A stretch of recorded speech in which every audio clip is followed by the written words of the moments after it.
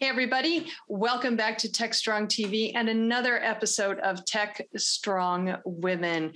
I'm so very excited to be here today and with my amazing lineup of guests.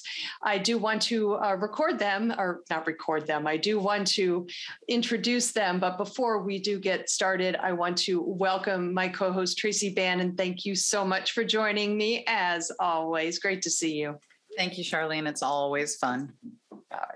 So our guests today are two very established, very, very smart and very, very wonderful women to talk to. First of all, we've got Nashita Henry, who is the U.S. Consulting Chief Innovation Officer over at Deloitte. And then we have Beth-Anne Bygum, who is the Senior Vice President and Chief Security and Compliance Officer over at Acxiom. I think that's how it's pronounced. Nashita and Beth-Anne, thank you both for joining me today, joining Tracy and me. I appreciate it. I'm sure Tracy does as well. So thank you. Thank you both for being here. Want to talk to you guys about how your journey, basically. We want to celebrate, which is the focus of Tech Strong Women, is really celebrating the successes of females and basically all humans in IT, but really emphasizing the path that females have traveled as they have climbed up the ranks. And so we're interested in talking to you about any number of things that you believe have helped you along your way, whether it's mentoring, whether it's communication, whether it's non-traditional career roles, whether it's recognizing and understanding issues such as generational diversity. We can talk about, and we probably will talk about a number of topics. But first, I want to throw it over to Tracy, see if she's got any opening remarks, and then maybe she can kind of kick off the conversation. Yeah, less opening remarks and more about jumping straight into talking about, hopefully Jody has the bleep button for me, but we're going to talk to a couple of badasses right now. I've known Nashita for a number of years, having worked together at Deloitte. And Nashita, first of all, congratulations on this continued climb. Now that you are leading innovation, I've got to know, are you in a chief futurist type role, or are you mentoring and bringing along groups that are bringing you ideas? Talk a little bit about what that role is. Yeah, innovation means different things to different people, different organizations. And when I took the role of Chief Innovation Officer here, the first order of business was defining what it meant to Deloitte. And for us, it's all about how do we transform ourselves from a purely professional services organization to one that is professional services meets solutions, assets, and products, so that we're combining IQ plus IP. And how do we do that as an organization, partnering with, the current tech software providers, with startups, with VCs, with other corporations? How do we do it in a way that transforms our culture to be one of product mindset and product engineering? And then how do we scale those businesses, especially at a time where the market for services is booming? Right? No better time to transform yourselves when things are going well, but it's also very hard because it's the innovator's dilemma of how do you keep the ship running and moving along and capturing the current market while preparing for a new one. So it's really all about the entire life cycle of ideating and incubating, testing, scaling, and launching new businesses for Deloitte.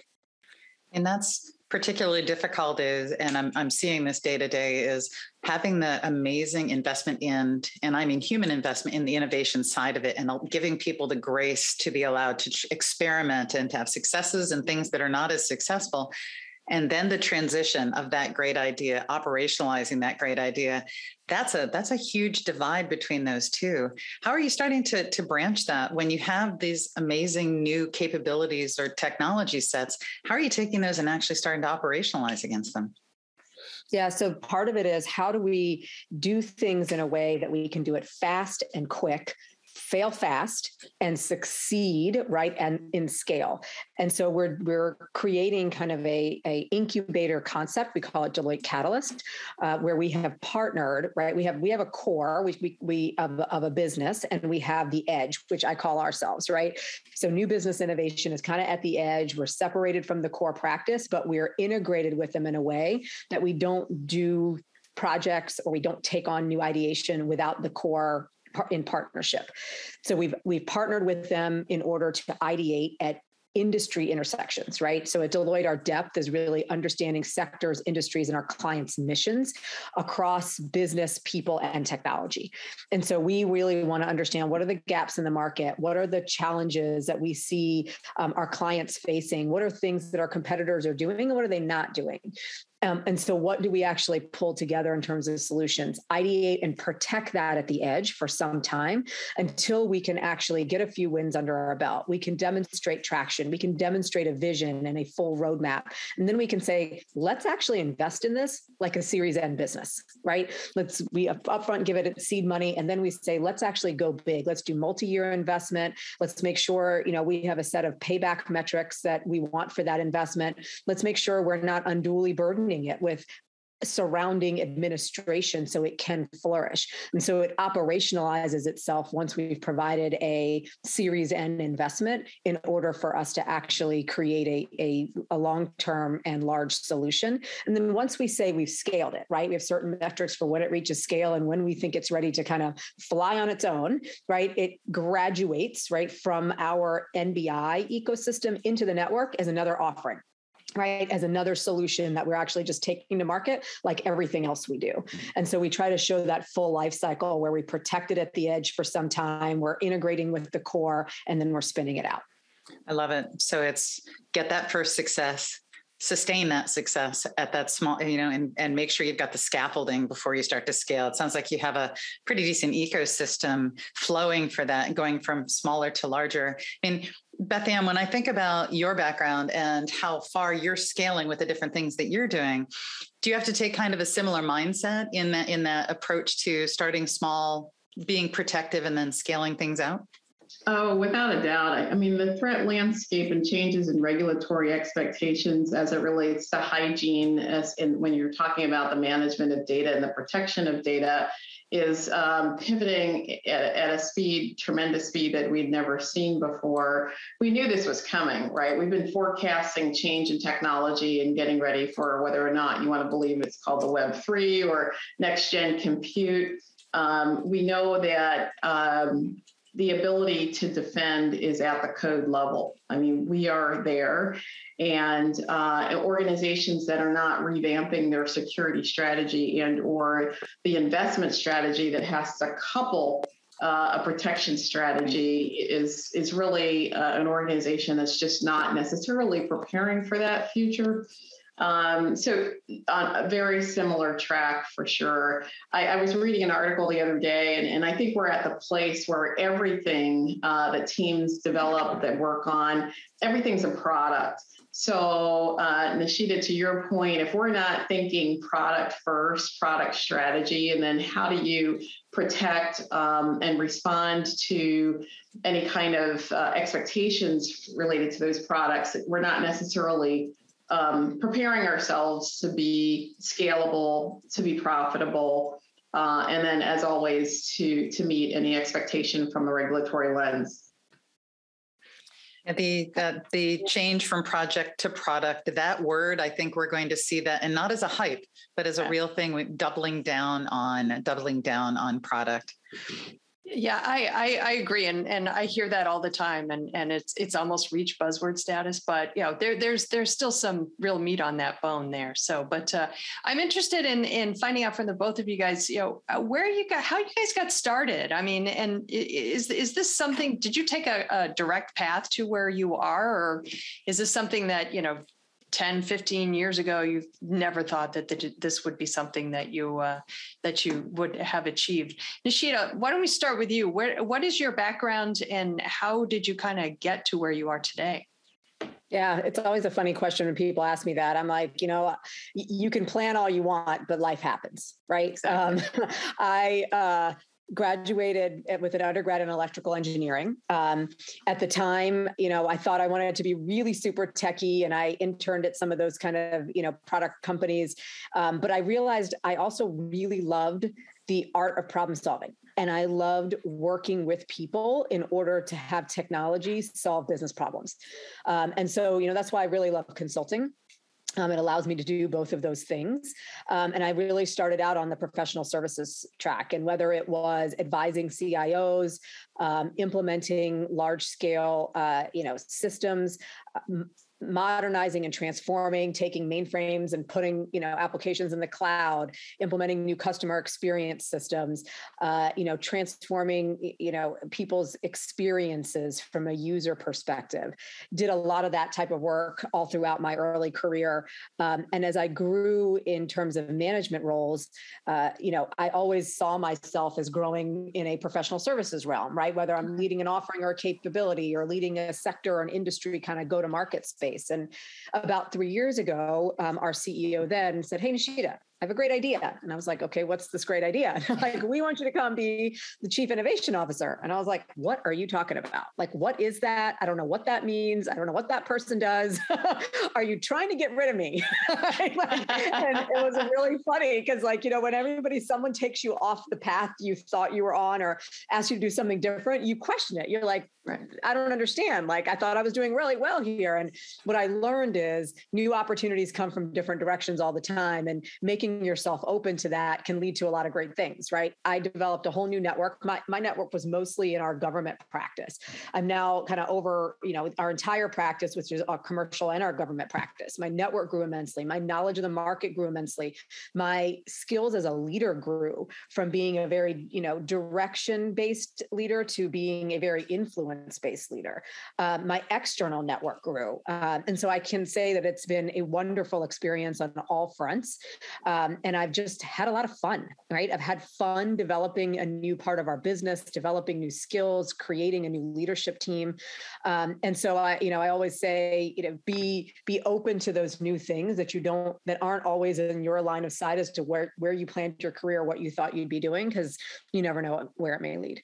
So definitely not Oh, go ahead, Charlene. I was just going to say, it's really interesting that your reaction was, "Oh my God, am I going to get fired?" Mm-hmm. And it seems to me that's kind of our default. We always feel like, and I'm generalizing here, but I feel the same way whenever, life throws me a curveball and it's actually an opportunity. Mm-hmm. My first inclination is to think, "Oh my God, I've screwed up. I've done something wrong. I'm not perfect for this job," or whatever, when it's actually, a real step forward. But I don't think that is the same mindset that we see, happen with men when they are offered these opportunities. A lot of times they actually do look at them as opportunities. I'm wondering, am I wrong? You mean that we default to off-ramp mentality? Is this an off-ramp? No, it's an interchange. Is this an off-ramp? No, it's an interchange. I'd be interested, Beth-Anne, what your thoughts are on that, because you are in a field that traditionally has been hyper male dominated, right? Security, cyber was the male thing. We had women technologists, but we're seeing a boom in the cyber area. Talk a little bit about that for you when somebody gave you that next job, that next role. Tracy, the sponsors that have been helping shape and groom the career are really, people that I thank and I appreciate. But, at the end of the day, it was the ability to understand the value that I bring to the table that is what allowed me to successfully gain the position where I am today. And the ability to say that with a certain level of confidence is not from a place of ego. I am supported by an amazing team that teach me on a daily basis. But I think as women, we have to get to a place where we're comfortable with being able to articulate the contribution that we bring at a business level. So when I have a conversation with my leaders, I go straight to the value proposition that I bring to the organization and the contributions that I have helped shape and or contribute either from a risk reduction or offset perspective, or right now what I'm working on is helping to drive opportunities that are directly related to revenue. I mean, when you look at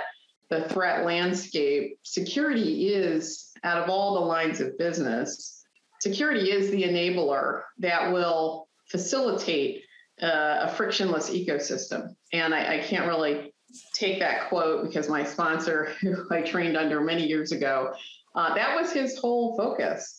And so I think as human beings, and not just women, maybe predominantly for us because of historic practice, but putting that aside, I have just, at a certain point in the juncture, just become comfortable with just stating, this is a business conversation. I am a brand. I bring value to the organization. We'll have this conversation from that point of reference, and we'll negotiate from that point of reference. I think what was interesting over the course of my journey was I would seek out positions or opportunities where they were failing. I wanted to be the person that jumped in and solved it. So I would stand up and take the problems because at the end of the day, I knew that, number one, I would grow from that opportunity, but most of all, it was an accomplishment that no one could take away from me. So I always seek out the problems because that's how we grow. So you're a fire jumper, and I appreciate that. I had my opportunities to be that fire jumper in a number of situations. There's a dumpster fire. Here's your parachute. We'll see you later, Bannon. But you bring up something really important. I'd like to tease out just a little bit more. Both of you have actually mentioned that you had to know your ability and had to be able to state your value. And Beth-Anne, I want to ask you, was there a point, an inflection point, where you really had to become introspective and say, okay, this is my value. I know my value, and kind of change your own personal narrative as you went forward? Oh, without a doubt. I mean, and it was even more compelling because I entered the cybersecurity space from a non-traditional route. When you look at a chief security officer, you usually see three archetypes. They're either, prior military, prior intel, prior tech, heavy tech, or audit.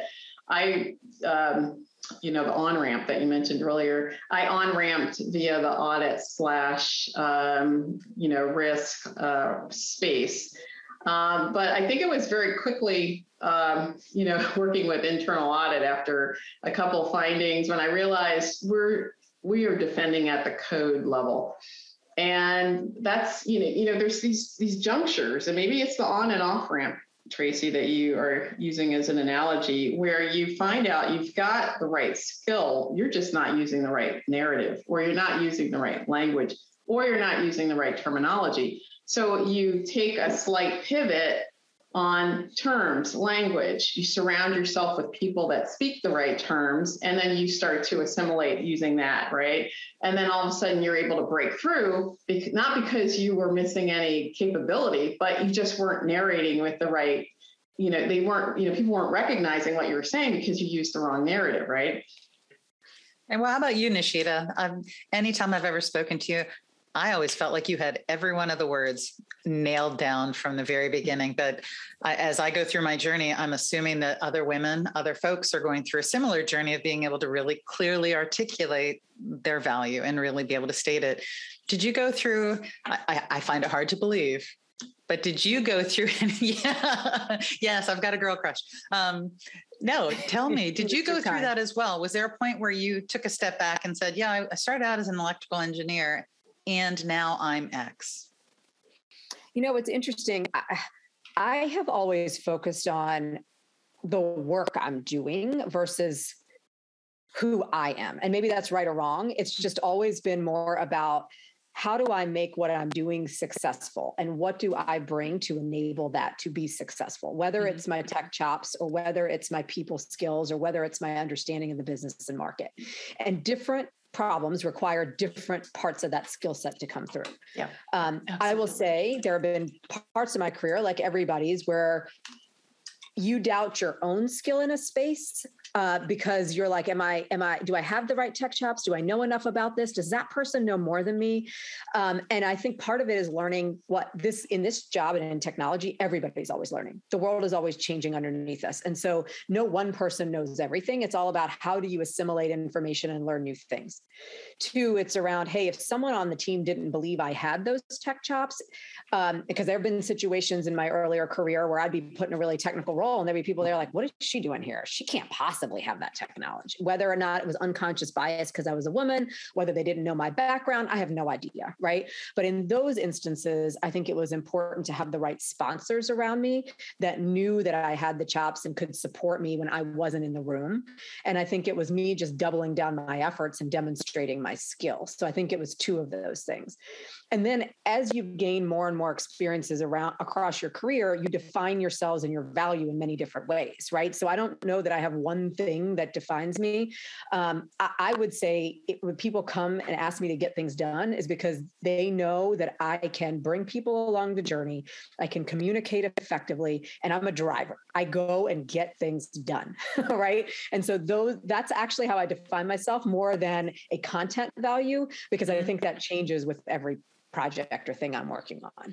I don't know if that made sense, Tracy. Oh, it does. It does. Someone once said to me, don't worry about your value proposition. Don't worry about that. Worry about driving success. And that's actually what I've heard both you and Beth-Anne say was Beth-Anne's fire jumping. You're taking on other challenges. It's get in there, but you had enough faith in yourself or that you could turn around and bring others along that were going to be able to stand with you and help you get towards that success. So, yeah, Nashita, you also mentioned sponsors, having the right sponsors, people backing you up. How important did you see that along your career path? I mean, were they, without them, you'd be nothing, or is it more they were the ones who kind of provided the stepping stones, if you will, and the leg up here and there to get you where you are today, and so that you can then hopefully pay it forward for the next generation? Yeah, I absolutely, credit a lot to the sponsors I had and the mentors and the coaches along the way. I do believe they provided stepping stones. I do believe, when I wasn't in the room, they were advocating for me. I do believe they positioned me for certain jobs I may not have even thought I was ready for, right? I mean, I wouldn't have even thought to ask to do this chief innovation officer role if it wasn't for some of my sponsors, right? I wouldn't have thought to have kind of even, thought I was ready and gone up for partner if it wasn't my sponsor saying, you're ready. I know that you can do this. And I am in the room talking about how you are experienced and qualified to do the job. Right. And so I absolutely believe that sponsorship is a huge element of it. And then taking that sponsorship and then using it and launching it and proving yourself out from it, right? And not letting it scare you in such a way that, oh, you have, this like something to live up to, but more as though someone's given you an opportunity that you should capitalize on, right?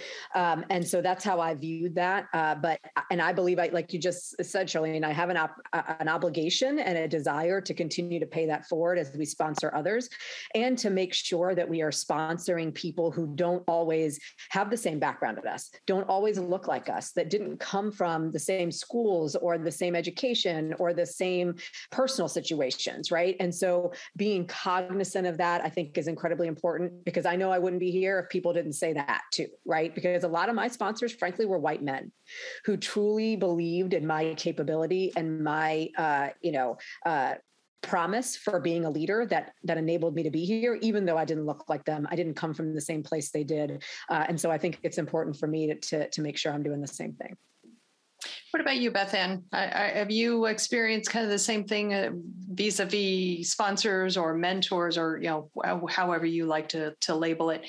It seems to be such an important element in just succeeding and knowing where you fit in an organization that you might not obviously see right away. It's not an obvious thing to you. So how much has it actually played a role in your career? Well, I always had a balance between mentors and coaches. So I just want to start there. I think sometimes people have a misnomer that one or two coaches, one or two mentors. There isn't one person that's going to sort of balance out or round out some of the skills and competencies that you need to develop and then demonstrate as you're moving through your career. So you will find that you constantly are maybe partnering with different people to develop that skill. But from a sponsorship perspective, I can't emphasize more, that role is so important, especially as it relates to ensuring visibility as you progress through those different upper roles. And it's important to not it's important to not assume what that sponsor, what he or she will look like, because you just never know who is going to identify the strength and the competencies and the skills that you bring to the table. So it's important to be open-minded. It's important to look, and it's important to have, Nashita, to your point, constantly having conversations with people, because you just never know who will be your sponsor. That's true. And I've had conversations with people who I never thought would have my back, per se. And a lot of times it almost seemed like a trial by fire. I was butting heads with somebody over and over and over again. And it turned out they were just testing me. They wanted to see, they wanted me to prove my mettle. And then once I did that in their eyes, then they felt that I was capable of taking my career so much farther. So you're absolutely right. The people, the mentors and sponsors come in so many different packages, if you will. I'm curious to know, Beth-Anne and Nashita, the sponsors that you have today, are they the same ones that you had at the beginning of your career or even mid-career? How's that changed? It's funny. I almost said no, but then I'm thinking about it. The sponsors who ensured the progression earlier in my career still function in a way as sponsoring and supporting me, but slightly different than the direct sponsors who are helping me today. So maybe it's an evolution for sure. I found for myself that it is an evolution. Those folks who might have been mentors to me before oftentimes are friends and more peer-like in ways as they've helped me grow. I've been talking to a young woman in particular and giving her the guidance that it's okay for mentors to change over time. It's okay for sponsors to change over time. There are seasons to those relationships, and some will be lifelong and others will be for a window, and that's great. And there is no right or wrong with that. Nashita, would you agree with that? Disagree with that? I thought I had a little head shake there. Yeah, I totally agree. And the other thing that's interesting as you advance in your career is you get to a level where your peers become coaches and mentors and sponsors, because you are all at a level in your organizations that you are the leaders, right? And they're always leaders in different places and different parts, but a lot of them are your peers and you work with them every day in different ways. And being open to peer feedback, peer coaching, peer mentorship, I think is incredibly important. And that has been so helpful for me all the way throughout my career, in addition to the formal and informal kind of leader-mentee situations. From a sponsorship perspective, I do believe that does change over time because your network grows and changes over time. And so you'd want to see that happen. It doesn't mean the ones you've had before aren't there now, but they are maybe in different roles in different ways. They sponsor you than the ones you currently have in your circle. So I think there are some that will consistently follow and some that will change over time. And I also, I always tell folks, sometimes you have to look at it as kind of who's your own personal board of directors, right? And there's different members of that board that play different coaching roles, right? Whether that's a professional coaching role and maybe it's a leadership style versus a content thing or versus a network thing, versus somebody like personally who's helping you manage work and life, who is, helping you manage, traveling and thinking and providing you different tips on how do you deal with your teenage girls who just want to argue with you every day, right? So it's just I look at it as a very integrated board that can sometimes help on both sides and sometimes on one. And it's not always just about work. We are whole people. We come as whole people to work every day, and we need coaching on all sides of life. I agree 100%. And I believe that mentoring and coaching is as much about life skills as it is about career. So because we do, even though we say we don't, everybody brings their work home and home to work. And if things are not good at home, it's not going to be good at work. And so if you've got somebody who can kind of help walk you through some of the issues that you're having and put some perspective around things, whether it is a work situation or a home situation, it helps tremendously. And whether that's, you consider your mentor being, your Tuesday night wine club or something like that, it's anybody who can kind of help you get through and process information in a way that is, a positive. I would firmly put those types of people in my mentor bucket any day of the week, because they sometimes can give me more than somebody here in my office sometimes. But, I'm interested because, you both of you do see the value of mentors and sponsors. What would you guys say would be the best piece of advice that you ever received from somebody, whether it was a mentor, a sponsor, or even a coworker? Nashita, you have any thoughts on that? You want to think about it? Yeah, no, I have a couple of thoughts. There was one thing as I was, continuing to grow in my career. It's funny. Someone said to me, Nashita, there's a time in your life where you spend a lot of time to save a little money. And then it changes. And there's a time where you spend a lot of money to save a little time.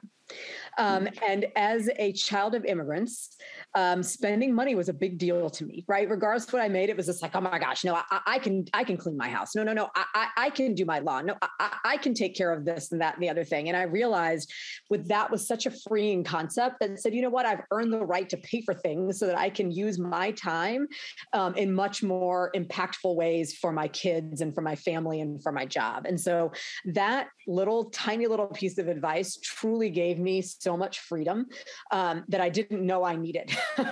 And that enabled me to be more at peace with paying for help, asking for help, and taking that help. I'm wondering if the same person who said that to you was the person who said that to me, because it has been freeing. Yeah. So, but you're right. It was very freeing. And to say to my husband, baby, it's okay. I think it's okay if we outsource this part of what we're doing, because this is where we want to focus. My husband actually had to go on that journey with me. So it was not just telling me that, it was both of us like, but I can do that better. Yes, we can do that. And let's let somebody else. Let's go ahead and do that. So, Beth-Anne, how's your connection doing? Because we've got a question for you. Can you hear us? I am back. Yes. Okay. So we had asked Nashita, and we'd love to hear from you. Is there a piece of advice that is just at the top of the list? You could look back and say, that one really altered the course of how I evaluate things.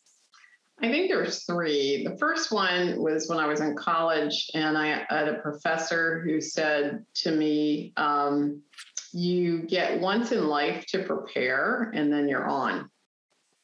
Right. And so that comment has really shaped my thought process in my career over the years, because sometimes you're in the midst of a battle, or you're in the midst of something that's just extremely painful. But then when you think about it, that this is my time to prepare, your thoughts around what you're going through and why you're going through it and how to view it all of a sudden change. And then you realize that this is a point in time. The time is going to be over soon. I need to sort of draw from the experience what I need for the next chapter. The second one is more of a parable, which leads to a saying that I think sticks with me. It's a little sleep, a little slumber, a little folding of the hands, and poverty will come my way. And it's really more around staying diligent. And I remember I was in a security conference one year, and an executive was talking about the shift in economic powers as we watch different countries. And his saying was, we sometimes lose our position because we don't remain hungry. We have to stay hungry. And when we lose that foundational component, we lose our drive, we lose our focus, we lose that. So I think between, always looking at every opportunity as a time to prepare, coupling that with staying hungry, are two things that are constantly, with me. Now my team would probably say I need to take a vacation, but whatever. I think we all could use a vacation, but I'm interested. One of the things that I did mention at the top of the hour was generational diversity, and something that a lot of organizations are grappling with these days. And what you just said, Beth-Anne, really kind of strikes me, because there are different ways of working between generations, and so something such as staying hungry and having that drive may not resonate well with millennials or even Gen Z. So how have you been able to kind of reconcile the way you work with others on your team who are of a younger generation, who maybe don't have that level of, or at least that maybe overtly have that level of drive? And how do you make that work regardless? Well, the first thing I realized a couple of years ago is I needed reverse mentoring, which I did. It's funny, Tracy, when we started the call, we were talking about different. I'm an 80s, right? I am super 80s, right? And shoulder pads, whatever. And so I had to acknowledge the fact that I needed reverse mentoring. And through that journey with the generation, one or two generations, what I found is they actually are hungry. It's just what they're hungry for is different, right? And then tapping into what motivates them versus what motivates me, total different dynamic, but they're still motivated, right? And so the diversity, so making sure I have a rounded approach to looking at their diverse thought process and what motivates them, what they drive for, has helped change me. I still think there's areas where I will constantly, tip into their, and rely on their insights, but they really focus more on the working smarter versus harder. I think the 80s was a little bit different, but I think the balance has really been very helpful for me. I generally don't see them sleeping under the desk quite as often. I'm just going to put that out there. I was going to say, I think in the 80s, we're all kind of MacGyvered, we all just kind of did what had to be done to make sure something worked correctly. So yeah, we do tend to work harder. And I would agree that there's a certain level of intelligence, collective intelligence around working today with those kids and their rock and roll music, and those pesky children. Those pesky children. Get off my lawn. So. That's right. Nashita, what about you? I feel as though, especially in Deloitte, you have a very, very diverse employee base, and I imagine you've got a lot of different age groups who are working with you, alongside you, or under you.